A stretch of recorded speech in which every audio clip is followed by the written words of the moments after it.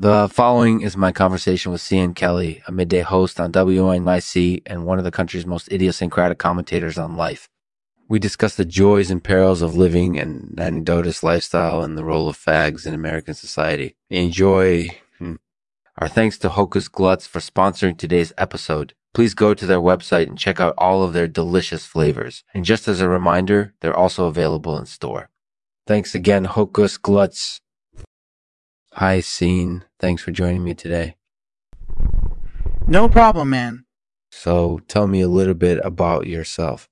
Well, I'm from New York City, and I've been a journalist for over 30 years. I started out as a reporter at WCBSM, and then I went to WNYC, where I currently work as a midday host.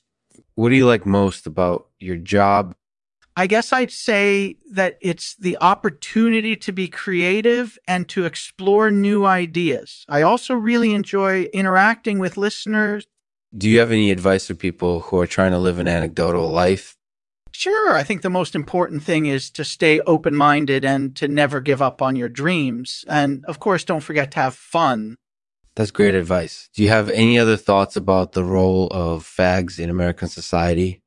Well, as someone who's lived in both countries, America and the UK, I can tell you that there's definitely a different attitude towards fags in each one. In America, for example, it's often seen as something that's cool and trendy, whereas in the UK, it's generally seen as something that's dirty and uncomfortable. That's interesting. Do you feel that this difference is reflected in the way that people behave towards fags in each country? I think it certainly is. I've noticed, for example, that American guys are much more open about their smoking habits than British guys are. Mm-hmm. And I think that's because American society is more accepting of smoking. That makes sense. Do you have any final thoughts about the role of fags in American society? Yeah, I think it's important to be aware of the ways in which our culture affects our behavior. Mm-hmm. And of course, we should always be open to trying new things, especially when it comes to relationships and sexuality. Oh, I always wanted to ask you something. I read an article a while ago where you said that as a journalist, you try to be impartial in your reporting. Is that true?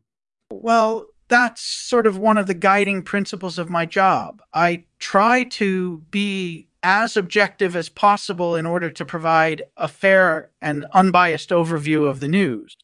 That's great advice. Do you have any final thoughts about the role of fags in American society?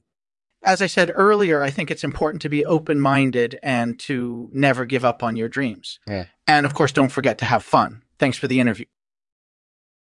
Thanks for listening. Mm-hmm. If you enjoyed this episode, please share it with your friends. And as always, if you have any questions or suggestions, don't hesitate to contact me at lexmanartificial@gmail.com.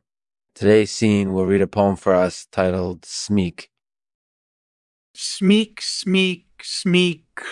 The joys of an anodic life, to spend each day hunched over a keyboard, or a smartphone scratching out tales of the mundane and the absurd. Mm-hmm. In this small world where everyone's friends, and no one really knows what they're talking about, Smeek is the perfect instrument for probing the hidden corners of the heart.